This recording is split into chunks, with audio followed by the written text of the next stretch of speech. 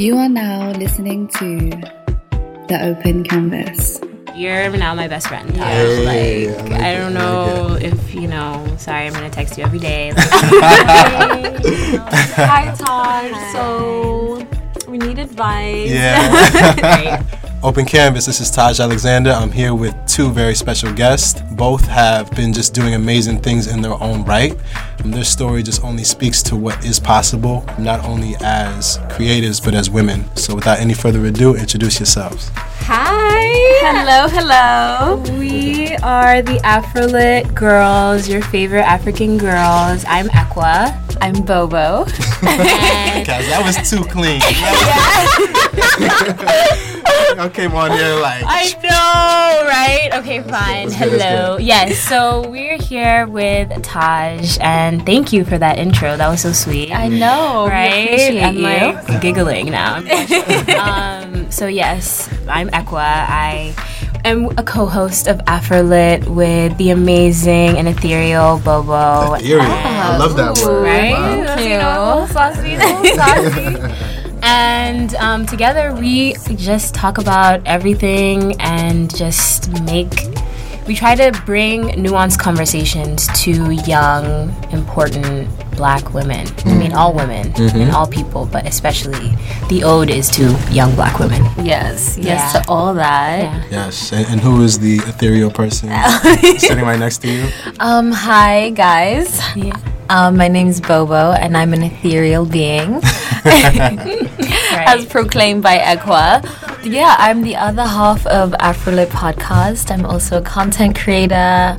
I'm South African. Oh yes. Oh wow! I You didn't even say our claim. I nationality. know, right? Oh my gosh, Kenyan Twitter, don't roast me. I know you I'm see Kenyan. I know, right? We just drink. No, I'm kidding.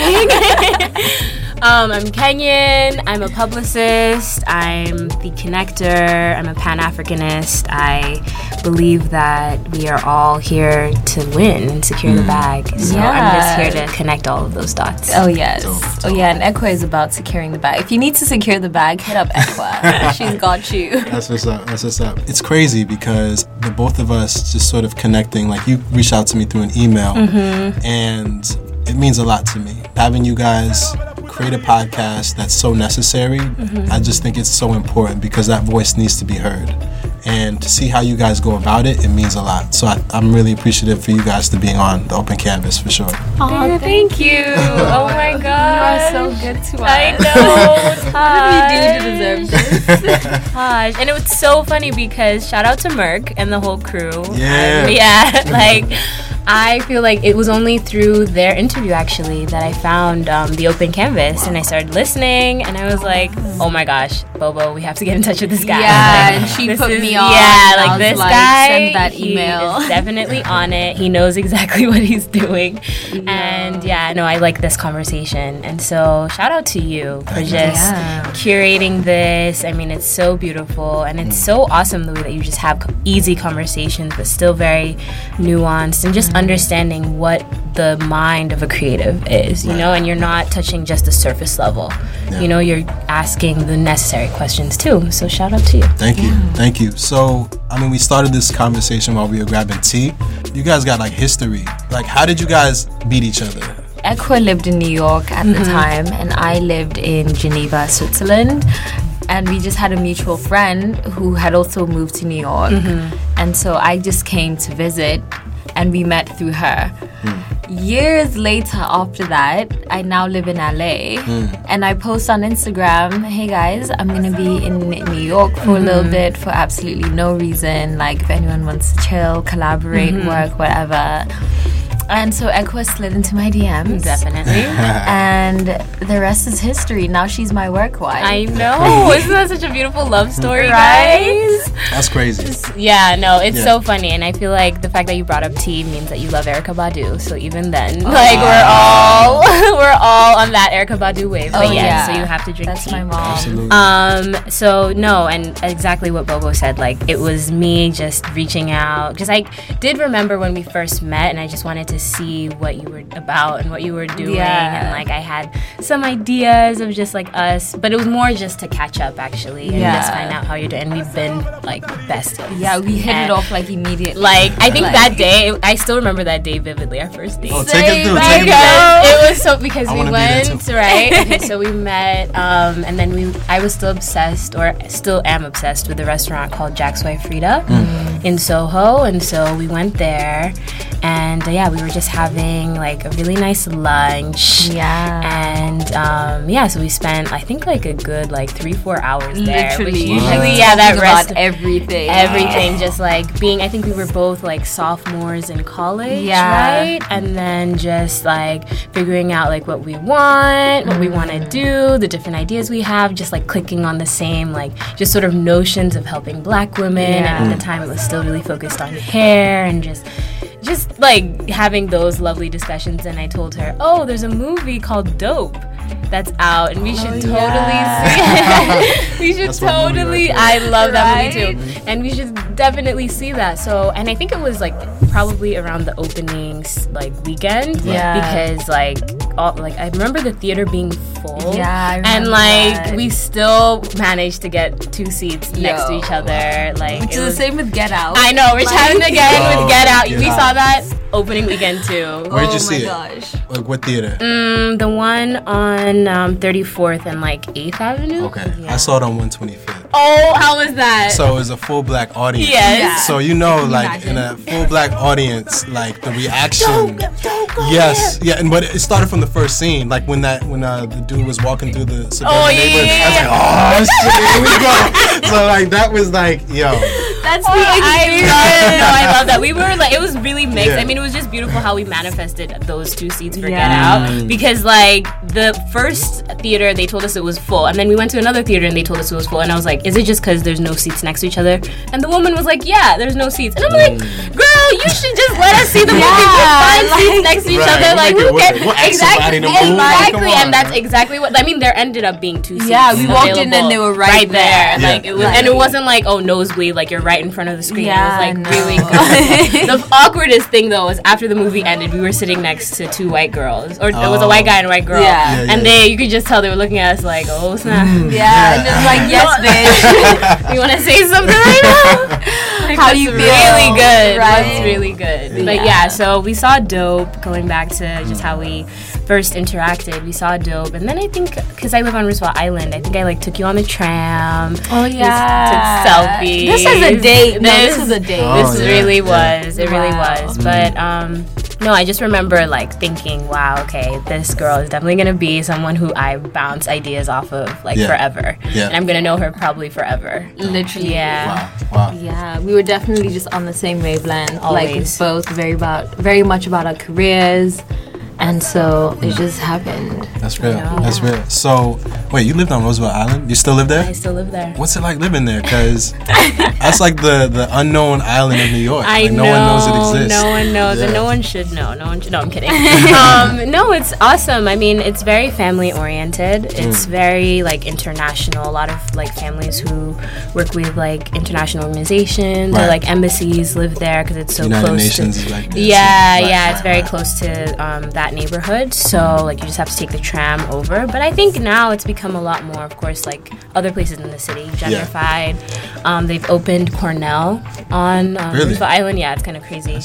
But no, I mean it's brought like its own advancements to it because now there's like a ferry that leaves the island. But I still remember it as like the place that was just like no one really knew about it. No one really cared. There's still only like 3, if any, restaurants. I don't even consider them anything like that. It's just a very residential area. Because I feel like I grew up in the suburbs too, except it was an apartment. Yeah.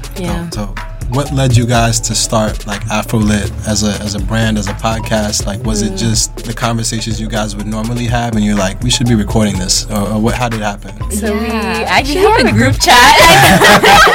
Shout out to all of them. I love Makud, William, Burra, and Mary Ann. You guys are. We always talk. Group chats amongst women are really like what keep us going. Like, so I've heard. Yeah, no, I have group chats too. Like, But your group chat is like your group of therapists, your group of what goes on in the group chat? Oh my I gosh, don't know if we can give too much. Us guys don't know. Right? Exactly. We're not gonna give all the secrets, but we will say it. You've It's definitely lit. been dragged through it. No, I'm kidding. Dear God, you've been trifling. You've been dragged through. Oh my that gosh, honestly. through not podcast, through the group chat.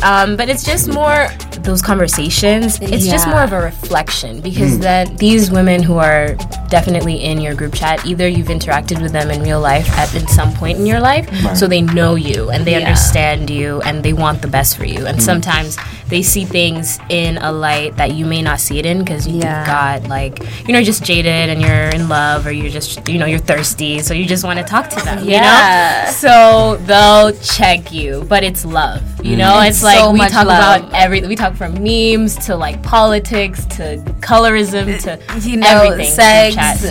just like career, everything. And what's interesting about our group chat is that we're all from different countries, and we all, at the time that it started, and even now, just live all over the place. So when the group chat started, I lived in LA, Ekwa lived in New York, we had a friend in Manchester, another one in London, another one in Kenya. And so we all just found that we were having really similar experiences as black girls, but still like across the globe. Right. And just like sharing those with each other, and just, which would validate us. Like, okay, I'm not crazy. This actually is a thing that happens. Like, oh wait, I'm not crazy. Like, racism does happen in the classroom. Just things like that. Right. And so we all had like a Google Hangout at some point, and like our conversation was hilarious because we're hilarious. And we decided, no, this conversation needs to be archived, like for our future selves. Like, we should look back at this 20 years from now and be like, wow, look at how much we've grown. The growth. So, and then I hit at the time I was going to the new school, and so I had access to studios and just equipment, and and I had just moved to New York. Yeah, I know, which she manifested, which was amazing. Yes. And so I just like texted Bobo one day. I was like, let's like record this podcast. Like we tried it. Like, it was kind of difficult with the Google Hangout, but like let's just start it. And like I know that the other girls will definitely get involved at some point. So we just started, and like literally our first episode was about hair, and like the fact that we now have over 600 listens to that still blows my mind every single time, because it was, we didn't even think anyone would we did not think anything of it. We just knew that we enjoyed our conversation. We wanted to archive it exactly how Bobo said. Honestly, that's so real. Like, I think that's genuine like passion that you can have for like good conversation. It's like, it doesn't matter how many people or who's listening, like this conversation needs to happen. And the fact that like we talk about these certain things amongst our friend groups, like, but podcasts give us a way to sort of like help other people benefit from those conversations, like it's so important. I feel like what you guys are doing, and because so many other people go through those same things, I know. And like, just like your group chat and being able to meet up, we're talking, we're connecting about things that I only thought I went through, or I only thought no one else went through. Your podcast and podcasts in general, it's like giving people a chance to actually like realize like they're not alone, So very much so. There's power in that. For real, there's a lot of power in that. And storytelling, I think that's the beauty too, because once you're telling your story and you're getting other people's stories, and you're just like correlating and like seeing like, oh, they're actually hilarious, or they're actually, it's like, oh wow, that experience is really like, that same exact experience happened to me too, and the way that she handled it is a way that I should probably handle it too, or oh, I definitely need to let this guy go because like, like he's trash, and like, because we broke that down in the in previous episodes. So it's like, once you kind of have that affirmation, then like you can do better for yourself. Right. So I mean, we were sort of talking earlier about dating, and very interested in learning your guys' perspectives, because I think for me as a guy, I know what I think, but I want to hear. we want to dissect. I want to thread it's through. Mutual. It's mutual. Thread through. So, man, like we're in a place right now. I think we're in a time where dating and relationships, it's almost like a commodity. It's very much like, you can buy, you can sell, you can trade. Oh my god, snaps to okay. that. Oh my gosh. So I'll just leave that there. You got tips there. No, I think everything that you're saying is very real, and it's so funny because I went to a talk with this renowned woman called Esther Perel. Oh yes. And she's not really a relationships coach, but she talks more about infidelity. She's an anthropologist and psychologist by training. And basically, like, everything that you just said is like, we place the value of like relationships on such a low level in comparison to just like the other things that we have in life. And like, that's why, you know, people do cheat. And like, I would want to know like how you feel about apps though. Like, are you on Tinder? Okay, all right. Are you on Bumble? Are you on right? Tell us about Tinder. I know, right? How's your Tinder experiences been? I've never used a dating app. On screen. Never have used a dating app. What's your reason for this? I think this is just for me speaking. Yeah. I think there's an art to being able to have the confidence to approach a woman in person and start a real, genuine conversation. There's it's a lost art now. Maybe like you have to sort of have an online image before you can approach a girl, but I don't believe in that. I believe like me approaching a girl like at a grocery store and like I'm looking through the tomatoes and then I ask her a question, you know, how do you choose a good tomato, you know, and then that just starts a conversation, you know, like actually be so I know, right? I'm giving y'all away to shopping.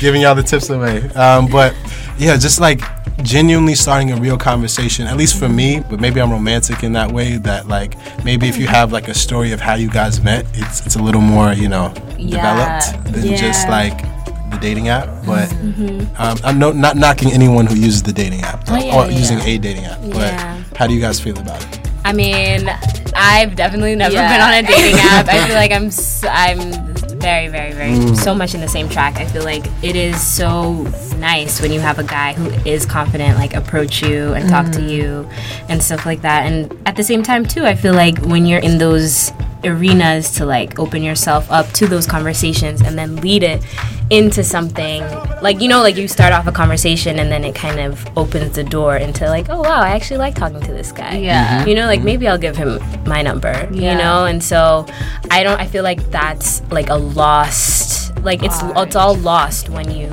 get on an app, you know, because you only have like a certain criteria, you only have like, I guess, a certain limit of words that you can say via text, and then like you're interacting with this person via text, and then they can just ghost you, you know. Can you imagine like you're talking to this guy, you think you're feeling him, you see the photo, and then it's just like phew, he's gone, you know, and he's probably gonna come back like maybe 3 years from, like who knows, you know what I mean, just like crazy stuff. So it's just, there's no sense of, I don't know, sense of humanity when it's on an app, you know.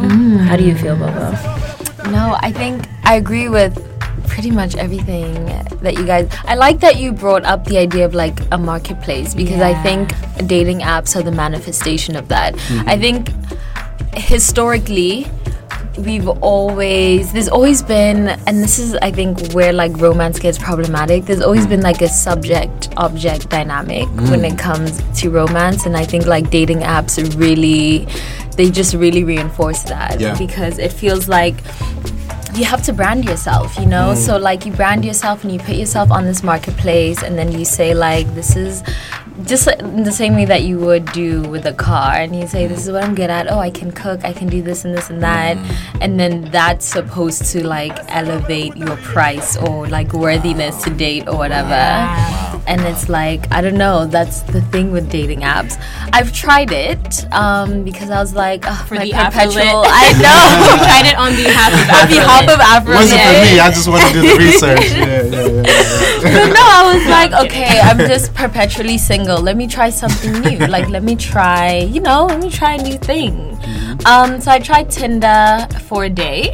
I remember that day. I know. What happened? It's just not. I think I knew that like dating apps are not for me, because I'm a hopeless romantic. So like it can't. I don't like the idea of premeditated love or like premeditated romance. Explain that.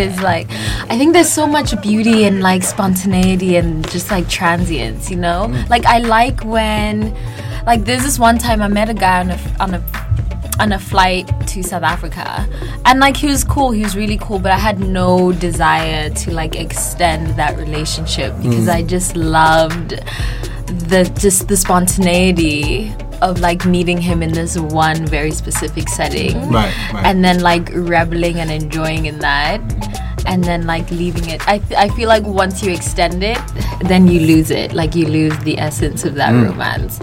But I also just feel like when it comes to dating apps, I'm just such a hopeless romantic. So like I would rather, like, I don't want to know. You want a better story. Yeah, like I don't want to know that like I'm meeting this. I want it to just like happen, and maybe I'm just too idealistic, but I want it to happen like just I agree. We agree. spontaneously. Yeah, thinking for somebody who uses dating apps regularly, that must be a lot of pressure showing up to a date and you guys are both like on this, like, okay, is this gonna work? Is this serious? Is that? For me, like, I meet a girl and we talk and then like we go on a date. Yeah. Like, I would rather leave the door open to like, yeah, we can go on a date, and maybe if we don't see a genuine interest there, we can still be friends or something like that. But it's not necessarily like, oh, if it's a relationship or nothing, you know? I like that. One thing I've started doing is if I meet a guy, I will not give him my Instagram or like social media on the first, because I feel like that also then we might as well have just met on Tinder, you know? Yeah. I want you to dissect me and like read me on our first date, not like before having like even though we all do it though. It's like, oh, your name is James? Let me go Google in New York. Right. But how do you navigate it when the guy asks like, so what's your Instagram though? I'm like, no, we will get there. I like that. I like that. No, I think it's so true that we need to just disconnect, you know? And I think you discuss this a lot, and even that's partially why the open canvas is so great, because I think with Instagram, it is a highlight reel, you know? And like, snaps. I think once you add like love into the mix of that, now you're seeing someone's highlight reel and you're like, oh wow, you know, of course this person will be perfect for my life, you know? Because you're just seeing their highlight reel. Like, you have no idea like who they actually are. And like, I think quality time is definitely a love language for like all of us. But I think that because Instagram provides this level of like time, people think that is like the quality time. You know what I mean? Like, they think that because they see you on Instagram, because like you're maybe the content creator, or they text you all day, they think that they know you, you know? And it's like, you have no idea where I could be when I'm texting you though. But anyway. No, for real though. And I think that's a great point. With Instagram now, even though we're saying the obvious dating apps like the Tinder and the stuff like that, but would you guys consider Instagram a dating app? Oh yeah. Okay, how so? I think it's like men really go fishing. No, I feel like men go fishing on Instagram. Like and I don't know. I've never like fallen for a DM that I think like. And one of the reasons is because I feel like if a guy DMs me, you've DM'd 25 other women. The same like thing. at this, so I just delete. And then there's also like unsolicited dick pics. There's just, it's just become a marketplace, but a cheap one, you know, because there's no effort involved on anyone. So it's like, I don't want a guy. I want to know how you feel. Like, have you ever slid into someone's DMs? How does DMing? Yeah. Well, for me, like, again, maybe like I'm different, but like most of my interaction, or even like initial interaction with the girl, is in person. Like, it's out somewhere. I think it is intentional. Yeah, I think I may not have thought about it before, but I think it is intentional. Like, I would rather, like, I go to events and stuff like that, or if I'm hanging out with a group of my friends, like, I would rather meet the girl or see the girl for the first time in person versus than on Instagram. Yeah. Because, I mean, whether we like it or not, we form opinions based on Instagram. Exactly. You know, like, we form opinions, oh, this person must be like this or like that. But for me, I would rather not know, and like that first interaction be fresh, like in person. And then I can like gauge from that conversation, like, okay, I can see myself talking to this person again. But it's never like, I don't use Instagram to sort of like slide into DMs and stuff like that, because I feel like for a guy, from a guy's perspective, it's a losing man's game. Like, you're putting yourself in a position, you become a number, and especially if you think that you're the only one who's sending this special DM, like, you're sorely mistaken, you know? Do you think it works for celebrities then? Because like, I feel like the kinds of like Drake and stuff, like if they slid into someone's DM, like, yo, that girl is meeting him. You know what I mean? Are you saying that girl, or are you saying you?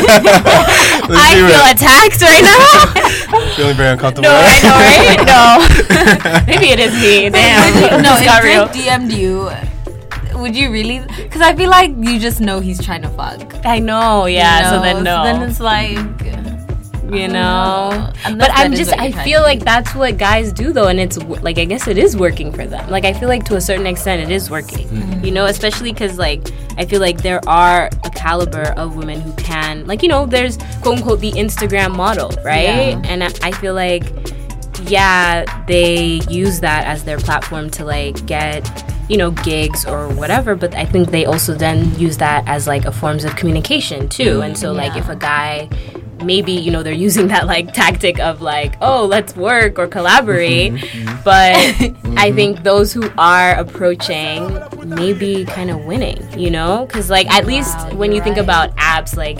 sometimes I work in catering and like majority of the weddings that have happened have been the guy and girl met on Tinder. Yeah, guys. Wait, so guys, do you think we're missing out? I Are we? don't. I don't know. No, I can't. No, that's not for me. That's not Wait, my you love just like language. changed all of our opinions, and you're like, nah. Because I like being the double entendre. Like, let's know, see, right. let's play it this The way, and then paradox, I the know paradox. the paradox, right? I Yeah. love it. So. Nah, I understand what you're saying, but I think for me, it's I guess I'm just in love with the story. Like I want the story of like meeting someone genuinely. Like So you're romantic. I guess I am, you know, and it's like it's hard for me to admit, but it's true. You Why know? is that hard? Just as a guy, like Yeah. you know, I'm romantic, but like there are certain things that I still value. You know, if you are out fishing or dating or what have you, how would a guy approach you? Like, how would you like appreciate an approach from a guy? Wow, Good this question. is. This is a hard one because I feel like, you know, when you're out and about, like you don't really want anyone to approach you. But then you also sit back and think like, so then I'm gonna be forever alone. I don't know. I think for me, my biggest thing is because when you're a woman, and I tell guys this all the time, I'm like, just know that when you approach a woman, you are the 8th nigga to approach her that day. So like, keep that in mind. Because she's probably like already tired at that point, or like she's not trying to hear it, or like I don't know, you just become a number. So I think if you approach, I like to be approached based on like not my physicality. So like someone who's That already ass. like, yeah, I don't want it to be like, hey ma, that ass though. I like to be approached based off of like, oh my god, I loved our conversation, like I just want to bask in your presence. And then I'm like, oh my gosh, he likes the cerebral parts of me. This is nice. I think that also attests to like your sense of, or everyone's sense of like sexuality too. So Yeah, like I know that I'm definitely a person who enjoys like time Sensitive. and like enjoys like service. So it's like let's do something together, you know, like you seem like this type of person who would want to, you know, go for that Oh, that's job. interesting. You would want to do, you know, like if they suggested there's this gallery opening, like we should go together, like that is something that would really be so nice. Or like, you know, like because I think the moment that they are selecting you and then it's like you're sharing this experience together and then you can like talk about it, you know, because then it doesn't really matter who you are, what you look like, really. It's just more like I'm enjoying your specific presence, you know, and I think that's what every girl really wants, you know. So what about you? How do you like to be approached? I know. Approach. If I mean, you- yeah. I think we spoke about this. Like Yeah. for me, I enjoy pursuing. So like I'm very big on approaching and initiating the conversation. But I don't think it's impossible. I think like if it's done the right way, like if it's like if the conversation is opened up in a way where it's like, So what is the right way? Do you like a challenge? Is that why? Like Yes. the girl just sits on you. It's like, I like an honest challenge though. Like don't challenge me just to be challenged. Like I don't got time for that. Like, I want like an honest challenge of like, all right, this is going somewhere, or like there's a sense of mutual interest. Because I think even from a girl's perspective, it doesn't feel good when like one person is more interested in the other, or like there still has to be a sense that there's a goal here. There's a mutual goal here. Yeah. You know, whether that's dating, relationship, or even if it's just hooking up. Like, if you're honest about it and it's like, okay, you guys understand that, go for it. But, approaching for me, like, I'm very big on just drawing on what's happening around. Actually, like, if I'm at an event, talking about things that are happening right there. There's no pickup lines, there's no openers, there's no, it's like, no. We're at a gallery and let's talk about this painting. You know, like, how do you feel about this? You know, like, and actually, like, give the woman time to sort of, like, share about her. Because I think guys love to talk about themselves a lot. So I'm very big on questions and asking good questions so that it's an equal conversation versus it just being one person just talking the entire time. Yeah. So I guess that's sort of my way of approach. I like being approached and I like approaching. But would you say that it's difficult now? Like, have there been any like bad approaches? Like you're like, this is not the way to do it. Like, Of course. Bad approaches. I know. I just think anything that's like some corny, like, pickup line or anything crude. Yeah. Anything like sexual, anything sexual, Or just like a touch, forceful, you know, like guys just come like, like, no, that like is so uncomfortable, you know, and it's usually guys who are just never gonna be the one, so it's like they are so confident, you know. But I kind of like, I wish I had that, like, just that strong confidence to just be like, yeah, I'm just gonna approach her, even though I know right? she's not on my level, you know. Like, guys have some crazy confidence. That's what I'll give to them, like, you know. I mean, there's a thin line between confidence and confusion, but I do agree with you on that. I like that. I want to know your opinion on hookup culture, though. Like, do you think it's healthy? Do you think that it's something that we overdo? Do you buy into it? Do you participate in it? Maturity. This is like that's my key word of the day. It really is maturity. I think it is. It can be healthy. I think that if you are single and you're not in a relationship and you're not committed to anyone and it's clear, it can be healthy. But like I was saying earlier, like, I'm about like quality over quantity.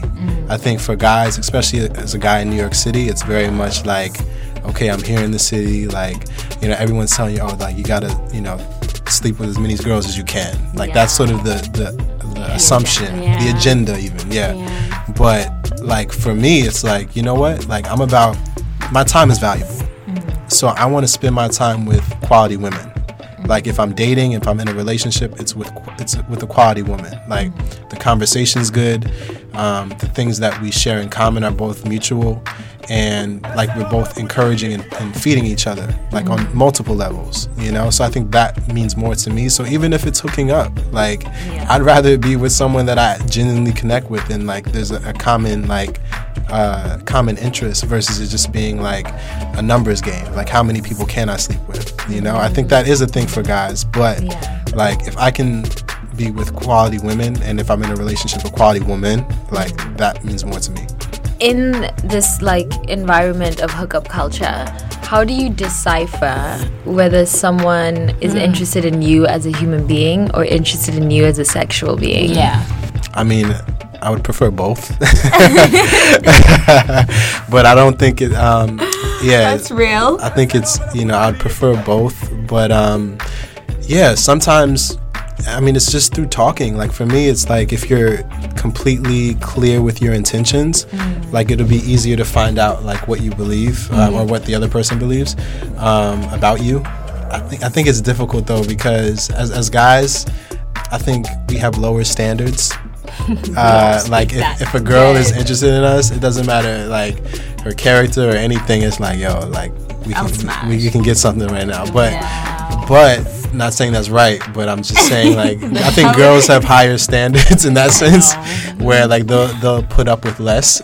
But I don't think you can really figure it out, like, if like a girl is just interested in you sexually or just as a person, until, like, the situation like arises. Okay. If that makes any sense. Yeah, like it does. if you're in the situation where it's like, oh, okay, now I see what time it is. Oh my Yeah. god, that's so stressful though. What do you mean? Because don't you want to know? I want to know from the second you say hi. You know me though. Yeah, Like, I want to know. Do you want I'm what do trying you to know want before you back? even look at me. Like I'm interested in All right. your. I got a question for y'all then. If that's the case, like if a guy is just interested in you for like hooking up, or maybe even like maybe potentially a relationship, but would it actually be counterproductive if you were to just blatantly say that? Like how do you say that in a conversation? I just want to sleep with, like who says that? No, because you're just like, you meet if you say it just, approach a random person off the street, then like that's weird. But like if you met someone and now they're we're like, having a conversation. yeah, we're having a conversation, you're like, yo, you're really cool, and like I'm actually like genuinely sexually attracted to you. Would you be down to just be fuck buddies? Like, is that a thing that you do? Then we can converse. But if you're like, oh, let me finesse her into a girlfriend, but then I'm like, oh wait, but actually no, I don't want to commit. Right. That's when my time is wasted. That's when we're gonna fight. I respect that. And I think it just gets so messy when they like bring the relationship aspect of it. Because Bobo knows, like, I'm trying to know if you're into me. Like, I'm trying to know from when you breathe. Like, Literally. if you're interested, like, I want a relationship hop out or the no. womb. Yeah, like literally. So it's very annoying when like I feel like I could be interested in a guy and they might be interested in me, and then they start getting way too close and start getting way too touchy-feely. And it's just like, oh, okay, no. Yeah. Well, question for both of you: what's the ideal date? Ooh. Ideal first date? Taj, you go first. Okay. I'm very big on no matter what we're doing, if the person's right, if like the time I'm spending with the girl is right, we'll have fun regardless. So it could be anything. But ideally, it would be something where we're in motion, we're moving, we're walking, we're doing something active. Because I think sometimes when you're sitting down like at a restaurant on a first date, there's only so much you can do with your body. I'm not talking about like sex or anything. I'm talking about like just like movement, like walking Running through Central Park. like even doing that, like doing something where you're like seeing different sights and sounds, and like maybe you're gallery hopping, or you're going somewhere where you're going to a concert and then you go somewhere else afterwards, and then maybe you end it with dinner or something like that. But it's more about like doing multiple things, so if anything where like we're both on our feet, I think is good. I like being outdoors as well. It takes a lot of pressure off of it, because sometimes when you're in that one-on-one, it feels like you're in an interview. You really can run away. no, come on now. Wait, Can you imagine? Have you ran away on a date, Bobo? she didn't answer that. So you did. Ran off on the date twice. I feel like that was a rhetorical question for me. Yeah. No, but I like that. I do agree. I do enjoy being outdoors. I feel like the sit down is too much pressure, and like sometimes I feel like I don't know if I would like the date even to know that it's a date. Is that weird? Oh, that's interesting. Like sometimes I'm not even trying to know that it's a date. No, I need to know. Because I feel like the moment it's a date now, it's like, oh my gosh, my eyebrows have to be perfect. I have to look a certain way. I have to provide the essence, and then it's just like I'm late already, and now it's like, oh my gosh, there's so much pressure. You know what I mean? But it's like, oh, if I'm just like, okay, no, this guy, like I'm kind of interested in this guy. I feel like he's kind of interested in me. Like he just wants to hang out. Like he's suggested like we go to this, event or gallery, and then we just continuously hang out. After that, like it just becomes like a day. It's organic. It's organic. It's well spent, and it's again quality. Yeah. But I feel like that's when guys hit you with that, oh, let's Netflix and chill. I know, right? That's when they get touchy feely. No, they it's like, bam, I've only met you once. What do you mean Netflix and chill? And they're like, no, we're actually gonna watch a movie. Like, no, I'm not playing. Then you get there and they don't even have a TV. They don't even have a laptop. They don't even have a Netflix subscription. That leads me to my other question. Do you think that you can date someone who doesn't have any money, like liquid cash? Like maybe they're not broke. No one is broken in this world. No one's broke. But like you can realize that they aren't as... They're not where they want to be. They're not where they want to be. But are they making moves to get to where they want to be? Because I'd rather date someone who is actively pursuing, and I mean like actively, aggressively pursuing, as opposed to someone who is born into money and is just chilling. Because, you know, we've all met that like one kid who's just born into like wealth and prosperity, but they're a potato. Like they potate all day. Whereas like the person... I don't know, I feel like you need to be actively making moves, like not every day, like, oh no, I'm coming out with a mixtape. Like I need to see that like moves are being made. So Bobo cannot date the SoundCloud rapper. No, I'm kidding. Nah, I fully understand that. I think, I'm very much about ambition. Like I'm a naturally ambitious person, so anyone that I'm dating like is probably also ambitious as well, and like has goals set out for themselves. So like I'm never the person who's gonna say like because of your current status in life like I can't talk to you. I think it's a matter of like seeing the work, like seeing the effort, and even like being an encourager. Like I think that's a big test too, even maybe a test, but if I'm going to encourage and support you, what are you going to do with that? You know, are you going to use that to better yourself? And vice versa too. That's a huge thing. I feel like sometimes it's one-sided. Like the guy will be like the super supportive one, or the girl will be the super supportive one, and the other person's neglected. So I think the big thing is like, if I support and encourage you, is that going to be reciprocated? And also, are you going to like strive to achieve, with that, you know? So I'll never like hold anything against anyone, like any girl or anything like that. But yeah, I do hear what y'all are saying for sure. I feel like it's hard because then like, are you down to them? Yo, I just need $1,000 to, I always think about that. Depends how far you are in the relationship. Yeah. If I've been dating someone for a month and they ask me for $1,000, nah, I feel you. So then who pays on the first date? Oh, all right. This is also good. I like what you said earlier about like the date being sort of as low pressure as possible, as casual as possible, and it's almost as like, is this even a date or not? Yeah. Because then like that first date issue of like who pays for what or anything like that is sort of lessened. It's like, I mean, if you're going to like a 5-star restaurant on your first date, like that's gonna be like a very like tense experience. Like you're both gonna be looking at that kind of hard. It's gonna be tense for you. Wow. But what I'm saying is, I'm screaming. But what I'm saying is like on like a first date, like you could actually like, if you are just going on like a quick coffee run and then you guys are going from there to somewhere else, like you're walking and moving, it's like, oh, it's no problem. Like even it's like a low cost even. Like it's just like, oh yeah, I have no problem paying for this. Oh no. Like we'll both pay separately. Either way, you guys are still on good terms. If it's a first date, especially if I ask like, we're gonna go here, or like, let's do this, or it's my idea, like the girl did not plan on doing this with her life. This is something that I approached her with. So I'll be like, since this is my idea and I asked you to spend some time with me, like the least I could do is sort of like pay for whatever we do, but it's not going to be like the 5-star restaurant on the first date. Like that's something that we both have to work towards, it's like we both have to sort of like show that we care about each other that much. Like I'm not even big on like the restaurants. Like I'm a very I feel like I would love, and that's why I feel like it's also a test to like, could they invite you to their home, and make you a meal? On the first, no. Not on the first date, of course, but instead of doing like the 5-star restaurant, because like you're then buying ingredients, or you're like doing, if it's like in a warmer weather situation,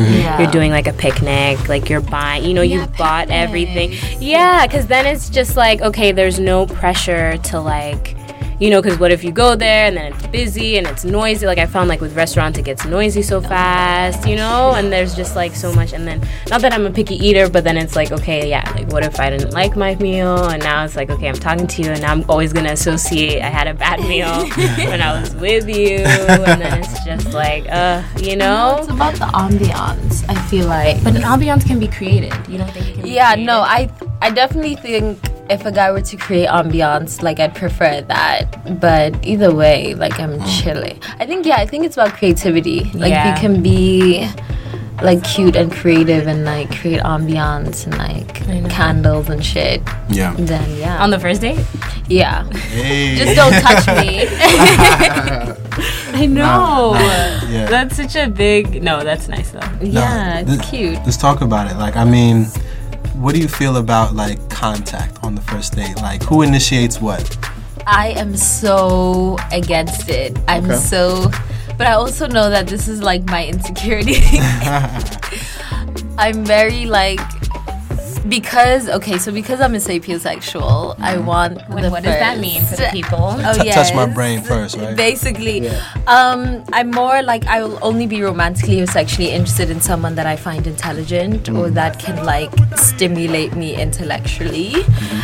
So I feel like our first few dates should be about that. Like they should be cerebral. And I just think when you're a woman, there's this constant paranoia of like, well, is he into me or does he just want sex? So like when it gets touchy-feely real quick, that's when I'm like, wow, so that's how you feel? I love that you tilt your head. It's like, really though. Yeah. I think I'm a sapiosexual to a certain degree, but I do think like it's just more about like the effort that you're putting in. Like if you can really say like, okay, I want us to go to this, and I want, like, I've seen that you've driven the effort, and I've seen that you're like steering this day in a certain direction, because I feel like I always like to have control, and so if someone else takes that control out of my hands and kind of like just lets it, like, I'll be open to that. But if I see that you're kind of wavering, I'm gonna be like, no, okay, this is what we're gonna do then. You know, like I really need that like confident structure, or else it's just not gonna work. Okay. You know? So, man, like I think for me, I'm very much, especially in the days we're living in right now, like I'd rather like the girl sort of initiate contact. Oh yeah. Really? Does that happen though? I mean, it's all about reading the situation, but I think it's actually giving, like we said before, just like giving the other person the power to decide for themselves. So I'm very big on that. So like for me, it's like I'm going to initiate like the interaction and like sort of the talking and like getting to know each other, but it's only going to be in a tasteful way and in a way where it's clear, like I'm not trying to take advantage of the situation, you know, where it's like giving the girl the chance to decide what she wants, you know. So I think that's sort of what I do. So like in terms of holding like your hand and stuff like that. Oh, I was talking about like other shit. Okay, yeah. He's already on. I know, right? I'm just like, are you okay with holding your hand? I know. No. I mean, this is where with the Afro lit nuns. We're the Afro lit nuns. You are such nuns. No. Like you were in a No. I think like holding hands. I think it's just feeling the vibe, really. Because like then, like to be honest, like you can put the arm around.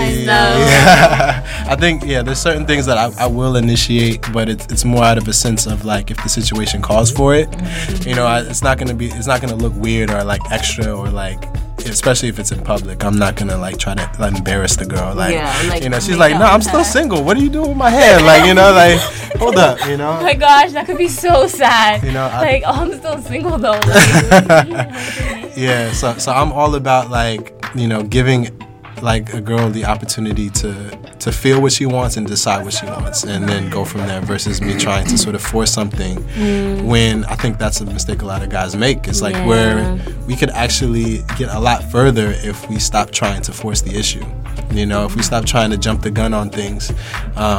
You know, both people can get what they want versus like us just trying to get what we want first. And you say something really interesting, and I would want to hear more about how you feel in terms of dating in this day and age, especially now with so many sexual harassment like cases coming forward, and like, you know, a lot of women coming forward, and just like I remember on Instagram recently I saw this pyramid that like just talked about like the levels of assault, and like on it was and I didn't even know this was assault, but like covert condom removal, and like, you know, just like like what is it, making rape jokes is assault, and making, you know, and so like even just like the mild stuff I didn't even know was assault. So it's like, do you think men are also relearning how to date within that structure too? Absolutely. I think there's a huge shift that's happening right now that needs to happen, and that's sort of why I'm so pro giving women the power, because that's sort of where like there's no gray area anymore. There's no like questions or assumptions. Like I never want to put myself or someone else in a situation where they have to question intentions. So that's a huge thing. Like I feel like now more than ever, like I said this before, guys need to be accountable. Like if we say or do things, like we have to be able to man up to those things, especially in interacting with women. You know, so I don't think there's any wiggle room, any place to play around with that, even joking, you know, like I'm very big on like not putting like that type of energy into the world, that negative, like even rape culture. Like I don't want to put that energy into the world. So yeah, I think it's super, super important for men now to like realize that things are changing. There are things that, you know, guys would get away with even saying or, you know, doing that. I feel like now there's just like locker room talk. Yeah, there's no room for that. There's no room for that, especially if you respect not only women, but if you respect yourself. You know, like you cannot respect yourself, and I wouldn't even consider you a man if you sort of like engage in any of those like words or actions. You know, there's so much pain and suffering and confusion that is attached to these experiences for so many women that there's no room in, not just in America, but in this world for any of that attitude or action, you know. So really, like, yeah, I think we're now in a place where, like, as it should have always been, but like the women need the power now. Like, you know, we already fucked up enough, like, and it's not getting any better. Now there's like more and more people coming out where it's just like, yo, shit, like this guy, even this guy, like every day there's another person. So like I feel like ladies, you got the control now. Like, so would you consider yourself a feminist then? And have you always like recognized yourself as a feminist? I've never labeled myself a feminist. I've never labeled myself, but I feel like there's a lot of things that I agree with. There's a lot of things that I'm like, this just seems natural and right in the world. Like if anything, that's what it is for me. Is like I'm all about making sure that people are like respected. Like respect is my biggest thing. You know, relationships, work, anything. Like it's all about respect. So if any issue comes down to is this person being respected or disrespected, I'm gonna fall on the side of like, all right, this should change because this person needs to be respected, man or woman. So yeah, that's sort of where I sit. Definitely. Cool. No, that's so. I mean, this brings up so many questions that I want to ask. Yeah, go just for it. Like, go for it. How? Okay, so you say that, you know, just you wouldn't necessarily consider them men if they do like those sorts of acts, but then how do you reconcile? You know, so it's like, let's say you are in maybe not even a friendship circle, but you know, now it's getting to a point where it's like you may even know someone who's done something wrong. Like, do you think that like within male circles, like you guys are having these really critical conversations, or do you think it's still being like, you know, but he's still a good guy though, you know, like he does right in society, so you know. I'll just say for the record, like none of my friends or people in my circle are engaging in any of that. And I don't to my knowledge, mean that. But I don't mean that. No, but I fully understand what you're saying though, and honestly, that we need to start talking about these things. I feel like it's with so many other things that are happening now. It's like we're not forced to talk about it until it's like it touches home. Yeah. And I would rather be preemptive and like talk about it before it becomes an issue. But I think that's a responsibility that men have to take up. Like we have to have those conversations and not just wait for the women in our lives to do it for us. You know, like I think that's too much to ask from you guys to like sort of like start the conversation, engage it, and then sort of keep it going for men. Right. You know, we have to do it ourselves. You know, so I think that's major. But yeah, so for you guys as women, like now that there's this shift that's happening, I think it's been happening, but now it's getting more and more publicized that like women deserve respect. As crazy as that sounds, like right. How does that feel for you guys? Like seeing that happen, like do you guys feel differently now that it's becoming more of a known issue, or like yes and no? Okay. Because we're still black, so Yeah, like I feel like, and I actually even wanted to ask you more, like, do you think that this is also racial? You know, because like all of the women that have come out have been white women, and then the moment Lupita said something, Harvey, that's when don't believe it, right? He was like, oh, I don't recall it like that, you know. Or when Terry Crews came forward, like so many executives were like, I never recalled that, you know. So it's like how I feel like there's a racial politics also involved in sexual harassment, because I feel like for a long time we have had to fight for things, and like there is a fear in losing everything. And so even with like Bill Cosby, you know, like, and all those women coming forward, like look how many years had to pass for them to really feel comfortable now to say something, you know. So I think that it's nice, yes. I mean, of course, like at the same time though, I've always felt like, and I'm so lucky I grew up in a really matriarchal like family, like it's predominantly women, very strong women, and like that's always been like the forefront, even with like my like male like cousins and like uncles, like they've always made me feel like, like you are in control, like you have the power. And so I think it's just an affirmation of what like the media now is reflecting that too.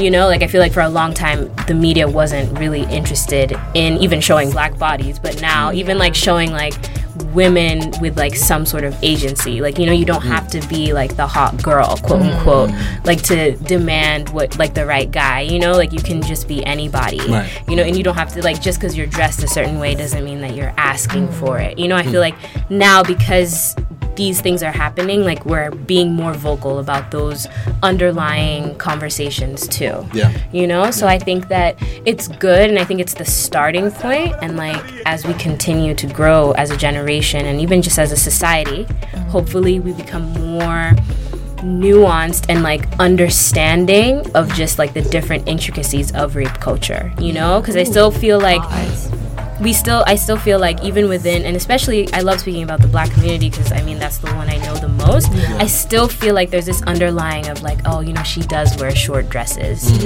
you know, or she is, you know, on, you know, she was a even video vixen, and even among women too, you know, like she does tend to go out late at night, you know, and it's like I feel like we have to start letting that go, because that's the only time that real change can come forward. True. I think to answer your question as well, it's like I think black people in general, like we've been like fetishized, you know. So like when we do bring up these allegations and things that are happening to us, like, you know, it's almost like people, they want to believe them to be true. They want to believe that, but they also are holding on to these old archaic ideologies of who we are. So like so that it's like they'll tend to sort of like fall into this old mind state without giving people a chance to speak their truth. So I think that's a huge thing. I think and it's a level of respect. This is like the painful surgery. Like now all this stuff is coming to the surface. All these scars and these broken bones that have been in our society for so long are now being brought to the surface, and now the pain of realizing how fucked up people's mentalities are, and how people even approach or even see or even value differently other people's pain. You know, like the black experience and our pain is valued differently from someone else's, you know. So I think that's a huge thing that also needs to be addressed at the same time as this, you know. I like that you mentioned black pain, because I also think it's something that's been commoditized. It's really been like blackness. Like I feel like blackness has just become synonymous with pain. I know. And even I had to struggle, you know, especially like black womanhood, like literally. And I feel like there's just like an expectation that if you're a black woman, you just are angry. Yeah, or you have to overcome the world. Yeah. Yeah. I remember someone the other day was like, "Oh, I love your hair. I can tell you're a very conscious person. You're very, you're about the struggle. You're about, and right." And I was like, "Actually, this is just for aesthetics. Right. This is literally this was just today's look. This could be blonde tomorrow. Yeah, like tomorrow I could have a blonde ass wig that's like straight, Yeah. And so I just think there's even down to aesthetics. There's like idea, and sometimes it's just not like. Sometimes I'm just actually all the time I feel like my natural disposition is just to be like happy and but I feel like sometimes people are really taken aback by that. It's like, wait, you're not sad right now? Yeah. You're not, hurt? Yeah. And even when let's say like now I'm switching gears to talking about like oppression or like violence towards women, it'll always be consumed, even if I didn't package it that way, it'll always be consumed as angry. I know. I never understood that. Literally. I never understood that. But it's because people are only used to digesting black people with pain. So like true. They can't even disassociate fathom that you could be black and joyful. Like what? What a concept. Man, that's so true. And do you feel like there's more of that because even you're South African too? Like because you're African, like now it's like, oh, you must have worked so hard to like. I feel like there's so many like underlying assumptions about like, oh, my childhood and like and like I'm not gonna lie, like no, I didn't grow up a billionaire, but I grew up actually a very like comfortable. Like I had a very comfortable upbringing, probably more than like the average. The average person. Yeah. Not to like flex or anything, but I think like. I don't know, I think like my parents, because I mean living in apartheid is not a game, and like living in exile, like that's not a game, but like I think they went through all of that so that I don't have to struggle. Exactly. And so like I'm not struggling in that sense. I think the generational struggle is different. I think we are now dealing with consciousness and like decolonizing of the mind. And dismantling systems that they work to dismantle from like a legal standpoint. I think now we're like dealing with a warfare that's a lot more cerebral and a lot more like intellectual, which isn't to say that that's not a struggle. Like it's different, but I think like the gravity of it is different.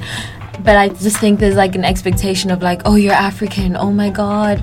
Or people literally have asked me, oh my god, you're from Africa? How did you get here? And I'm like, bitch, I swam. Can you imagine? Like, let me tell you. And it's just like that. But it's like, I don't know. All I'm saying is like not every day associate black people with pain. Like sometimes we're literally just happy. Like sometimes we just have froze because it's aesthetic. Sometimes we just are colorful because like that's my aesthetic. Like just so bomb on us. Yeah, like sometimes I just want to flex on the timeline. Just because. Like it's not always that deep. What I realize is like just being is actually even more essential, and that's why I love Virgil, and I still need to write my like op-ed on him, Virgil Abloh, because he is Ghanaian, he is an immigrant, but it's like you don't associate Off-White with like the Ankara print, and I mean, of course there's like some politics in that because I know he's not targeting like an quote unquote black audience, but it's like inherently because the brand is him, that is an African black brand, it is black owned, and it's like I think we need to also get to the level where we can associate that level of luxury also with black. Because I don't think we associate luxury with blackness. It goes back to how can you be luxurious and in pain? I mean, we can look at luxurious, our steez, our style, everything, we curate that, we create that, but it's like, oh, for you to be the like shining star, it's like, no, that's impossible. Right. It's like Virgil just existing is a form of resistance. Like Virgil, like any like person who's killing it in their field and is also black, just the fact that they exist is speaking volumes.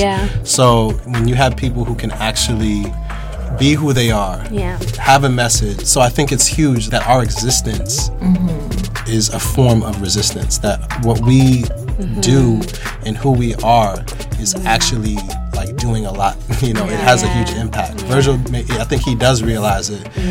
Him being in those spaces where he's speaking on panels with all of these amazing established qualified designers and people of any field, tech and fashion and music, and he's holding his own, and he's like pushing everyone further in any field, of any color, of any race. Like, those are the types of people that are like changing the conversation. But then at the same time, do you feel like Black artists have a responsibility? Because I think that's the balance too. How do you feel like when? Because I know, and this is kind of controversial. I know, right?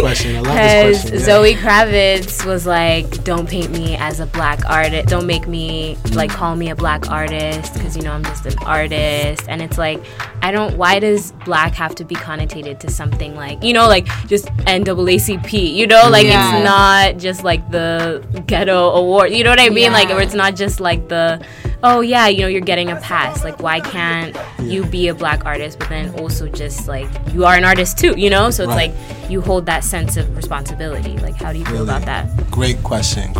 I think it's there is beauty in understanding who we are and where we come from that can actually add value. But what do you guys think about it? I'm 100% for that. I do grapple with the question of, and you guys let me know what you think. Do you guys think that Black artists have a responsibility to? This is where we fight. This is where we fight. Do you think that Black artists have a responsibility to the Black community? Like, do you think that if you're a Black artist, you should be serving your community in some way or form of fashion, or nah? Like, what do you? I know Ekwa. Yeah. So I'll ask you a question. Like, serving the community. Can you define that? Like, what would be serving the community? So let's say, for example, I'm an actress and I'm Black. Okay. Is it my? Ekwa already knows who I'm talking about. So let's say I'm Lupita. Actually, let me say it with my chest. Oh man. Kenyan Twitter don't roast me. I know. Okay, fine. Let's say you're a Black actress. No, you already said it. Yeah. Might as well just do it, man. You and your Ubuntu are out the window. No, but it's like, do you then have a responsibility towards like speaking out on issues that affect your community? So if you're African, should you now speak out on African issues? Do you have a responsibility to wear African designers? Do you have a responsibility to be promoting them or showcasing them or putting them on? And same goes, let's say you're a rapper from Atlanta. Like, does Migos have responsibility for Black Atlanta culture? Like, should they be like highlighting it? Should they be putting it on? Should they be pouring money into those communities? Should Lil Wayne be pouring money back into New Orleans after Hurricane Katrina, etc.? In whatever shape or form, are you responsible for your community if you have a platform? Great question. This draws back into like the humanity of, like, say an artist, say like a rapper, say like a Jay-Z. Look at his catalog. Like, he was always talking about like Black ownership and Black business from from his first album. But he did go through a time where it was just all about like Cash Money Hoes. Like, that was a period, But he sort of evolved to a place where he's like, no, I have a greater responsibility to my people. Maybe Migos down the road, when they've lived a little bit more and they've had some life experience, then I can actually hear from them, like, and they would actually have the life experience to say, this is what's necessary. It takes a certain type of person to be able to give back to their community. Like, we ask of these things from certain people, but maybe they aren't emotionally evolved enough to do it. Maybe they don't understand how important it is, and we understand the importance of it. Like, we know that it's necessary, but some people they just got their first check. It's like, fuck everybody, I'm rich now. So, and on the low, it's like you could kind of like relate to that. You're like, man, I've been broke for a minute. I finally got some money. But at the same time, it's like, once you grow a little bit and you experience life, it's like, okay, it's more than just me. I think that's for all of us. It's like, there's more than just me out here. Yeah. I feel like at the same time, you do see the calamity, you know, like they're living in the same world that we are, you know. So like Jay-Z wakes up and it's still 2017, you know, and Lupita wakes up and it's still 2017, you know. And I think there's certain things that you see and that you can vouch for. Yes, do I believe that, you know, of course everyone has to go on their journey, and I really like that because I never really thought of it in that way. But at the same time, I still do feel like if you're very culturally oriented, you know, so like Jay-Z knows and has always talked about Brooklyn, you know. I mean, now, yes, he's made those strides to like, you know, be a part of the Barclays Center and like doing his show. I think he did it recently at the Barclays Center, you know, and he chose that specifically rather than a Madison Square Garden, you know. And it's just like those subtle but still very powerful moves, because then it's like you're still bringing business back to Brooklyn, you know, in the same way that I feel like Lupita, whether she likes it or not, is still an ambassador for Kenya. Why? So it's like she, like, how do you deal with that choice? I mean, I don't know. Like, do I feel like, yes, you do have a certain responsibility maybe sometimes to wear things that are made in Kenya on the red carpet? Yeah, I do, because, and then, you know, and then even do like a photo shoot there and then not have like Kenyan photographers, like, I don't know. It was very a come on son, like the Charlemagne, like donkey of the day type of thing, because it's just like, I don't know, like you have to, unfortunately, I feel like because you've been blessed with that position, in the same way that if you're not using that platform to advocate for your own, so that, because the problem is if you're the only one from that society, the moment that you're gone, you know, now it's like, okay, there's no one, someone else from somewhere else will fill that gap, you know, so why not just perpetuate more from where you're from so that other places can do the same thing, you know. I feel like with Jay-Z, now there's so many other rappers from Brooklyn, you know. I mean, think about Designer, think about, I don't know that many, but but I believe that there are a lot more because of that influence, you know. So I would like to say the same thing. And also, it just became cool to be African like 2 minutes ago. So so like, how do you guys feel about that? Because everybody's on the Afrobeat wave now. Like, I want to hear your guys' perspective on that, because how do you feel? I think it's ultimately, I feel it's good that people are becoming more aware. But at the same time, I don't think a lot of people understand the history of it. Like, there's a huge knowledge gap for you guys. Like, are you welcoming this? Like, sort of everyone like learning about these different like artists and like picking up some slang and stuff, and like, what do you think about it, just in general?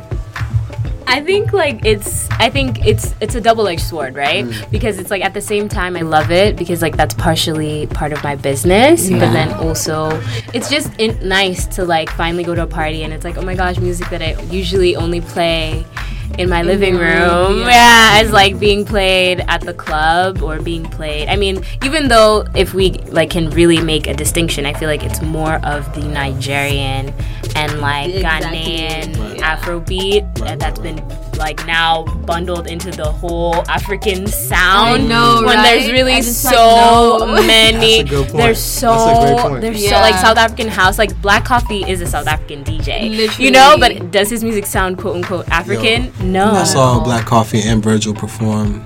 Oh really? This past year, in the city. Did you die? Yeah, it was amazing. Yeah, it was amazing, and you just saw that exchange. Like Virgil was like trying to play like Black Coffee. Wow. Like, so like, and to see them both live, it was just like crazy. I remember when Black Coffee used to have free concerts at Summer Stage, and no one really knew him. It was just like the African people in the corner, and like the 10 white guys. It's like, oh yeah, I've been to South Africa. It's always been like that, you know. So it's like, it's very, I mean, it is very interesting. I would just encourage more people just to do their homework. You know, we now have Google, we now have things, and don't buy the local dashiki just because, you know, that's probably printed in China. And like, that's a whole nother political conversation.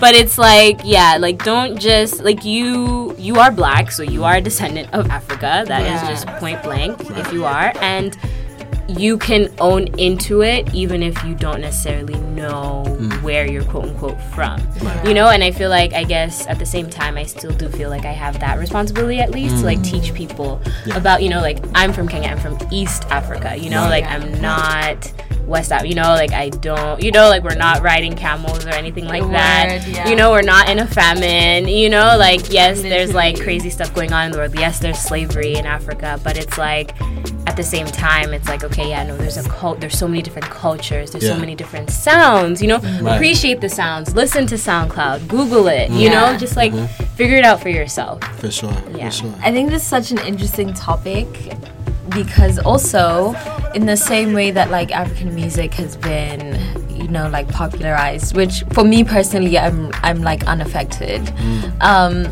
But also like the aesthetics, I'm like obsessed with visuals. But I think it's interesting to also note how like the aesthetics of like Afrocentricity. Oh my gosh, yes, disgusting. And let's talk about like how now it's thick thighs save lives and it's like melanin on fleek. Whereas 6 years ago, I was being called thunder thighs, this and this and that. Which is why for me, like, I can't...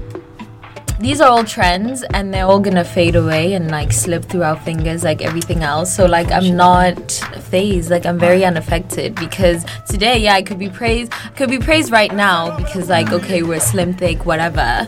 But in 5 years, it's gonna be like heroin chic again. So now must I like go back to being depressed? And no, like I don't know. Like I think I'm unfazed by how like African trends become popular, and then I think for me, it just emphasizes the fact that like people make it so disposable. You know, and I feel like if I buy into the hype, then I'm also like disposing of my own like culture, etc., etc. So for me, I'm detached, and I'm just like, these are the things that I love on my own absolute terms, and the trends can exist outside of like my universe of opinions and etc. I would want to know from your perspective though, because now that this like. And as an African American guy, right? Like, how do you feel about this trend, but then also B, but then also C, like, it's like, because I feel like there's always been that, and I've gone anyway. I'm not gonna shout it out, but I've gone on that date where the guy's like, I know I'm gonna end up with a chocolate woman. I'm definitely with that, you know, and they're just looking at you, and it's just like, oh, that's so awkward because the moment you said chocolate, I checked out of this conversation. I'm already on the bus back home. So it's like, I know. So it's like, now this has just become an experiment, right? So it's just like, I want to know like how you have traversed this. And do you have any like underlying connotations? This is A, B, C. Yes, and D. All right, what's D? Do you have any underlying connotations or like stereotypes about Africans and particularly African women? Okay. All right. So I'm gonna start with A. No, but honestly, people are becoming more and more aware. Like for me, I'm very much just like you said. I'm unaffected by trends. I'm unaffected by what people consider amazing one day and they don't care about the next day. I'm more about substance. Like for me, I would rather get to know people versus the trends. Like, so for me, like, even if there's a certain type of music that I like, I'm like, okay, who are the people behind this music? Who are the people behind this culture? Like, that's what I would want people to learn about, like, hip-hop culture. My family's from the Bronx, like, the birthplace of hip-hop. Like, my parents, like, you know the show The Get Down? Like, they lived The Get Down. Like, they were there, you know? So, like, when people talk about hip-hop culture, I'm like, okay, but do you know what this came from? Do you know the people that it came from? So, I'm always people first. So when it comes to music or anything like or culture or like even slang or people picking up certain types of dress, I'm like, okay, I'm gonna get to know the actual people. I'm gonna like have friends who are from those cultures versus like I've seen it so many times where people just assume they know somebody.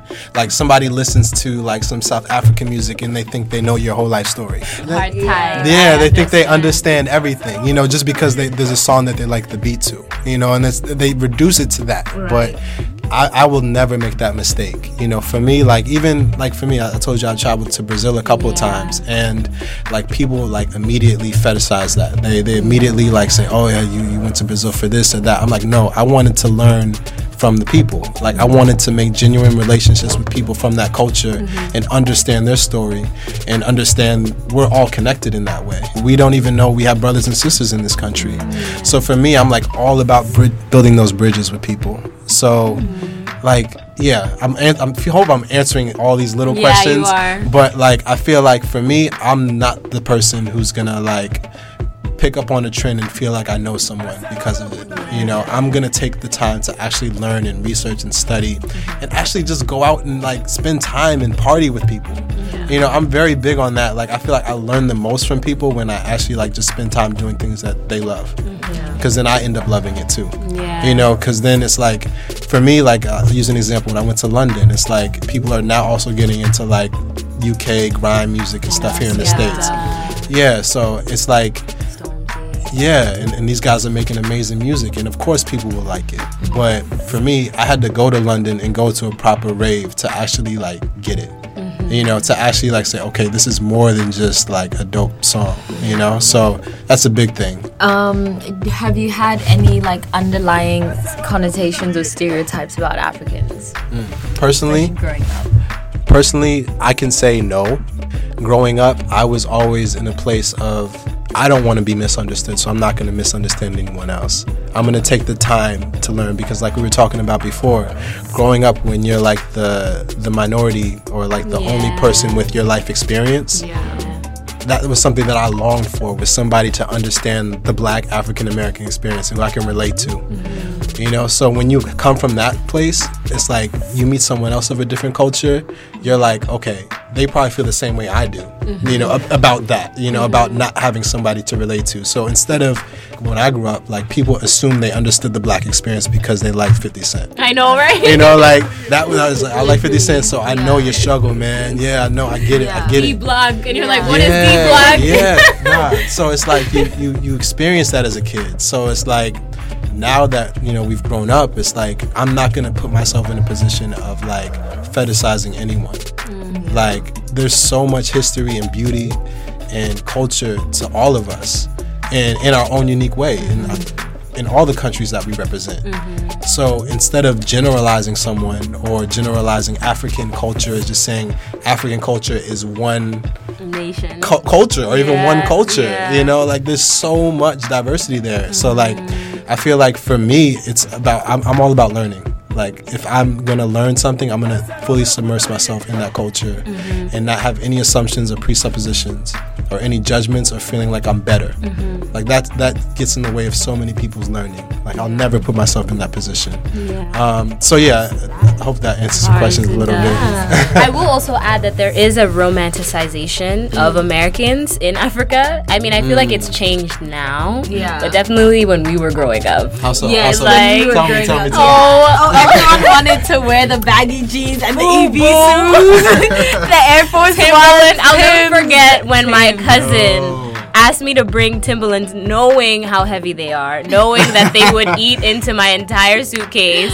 And it's like, are you kidding me right now? It's just, I need them for the, and it's like, I remember I told him, like, you know, there's homeless people in New York City, right? And he was like, there's no way, you know, like, how can there be homeless people? Literally, like, everyone is on the block, like, everyone is, you know, out and about, the hustler, you know, like, there was always that, like, romanticized, especially when it came to hip hop. So I will say, people like, would put on accents. I know,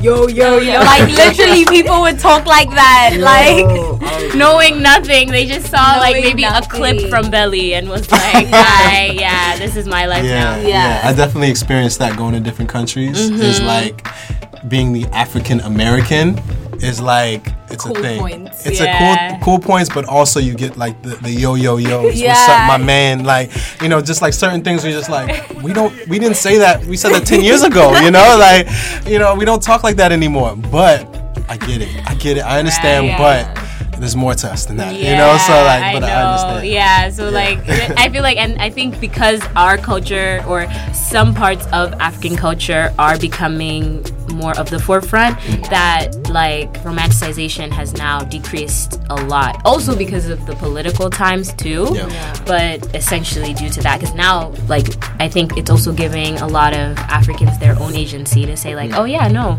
our culture is really lit, you know, and like it's really poppin', you know, and we don't need justification from America or anything like that, you know? So the more we realize it, like between different cultures and, you know, countries that we come from, it's like as Black people, our culture is probably one of the most valuable things on this planet. You know, like, so, I mean, you just see like business moves are made, companies are making decisions based upon the culture that we create and that we create effortlessly, you know? So I think that the more we understand that, it's like instead of, even though we have more of a responsibility to sort of educate people about our culture, we also have more power because of it. So I think we're in a place where we can actually do something with that, you know? So yeah, I think we can sort of wrap it up on that note. We can keep going. We could go on for Part 2, 3, 4, and 5 is coming. And it sounds like an Hollywood movie, right? All the parts. But once again, just thank you guys so much for being on the podcast. Thank you for also inviting me into your space. You know, it's something that I do not take lightly, and it means a lot to me. So thank you very much. Thank you very much. So before we dip, can you like help people get in contact with you? How can they find the podcast, Afrolit? How can they find you guys personally? Definitely. Let us know. So you can definitely follow Afrolit on iTunes and on SoundCloud. The links hopefully will be in the description. And as for me, my Instagram and Twitter are very simple, and you can always like get in touch with me via email. Though don't slide into my DMs. I'm kidding. Kind of, right?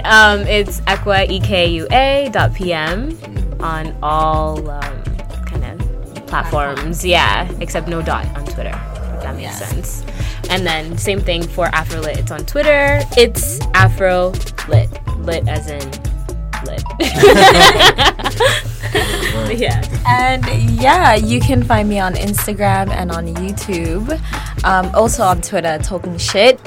And Instagram and YouTube is This Fashion Fiend like drug fiend, so FIEND. And you can find me on Twitter as Babida Badu. So I know I'm so corny. No, I love it. I actually love it. As BOBYDAH Badu, like our Queen Mother Erykah Badu. And of course, Afrolit. Follow Afrolit everywhere. We're on YouTube too, I think. Yeah, and don't forget to subscribe to our YouTube. We have one video up, but you know, more to come. More to come. Right. As Afrolit. And you have to definitely subscribe to Taj now, because you made it through this entire episode. I know. This is gonna be a 5-hour episode. I know. I love this though. Okay. So dope. Well, thank you again. This has been the Open Canvas with Taj Alexander, and we're out. Yo. We Come did on it, now, guys. Y'all. Wow.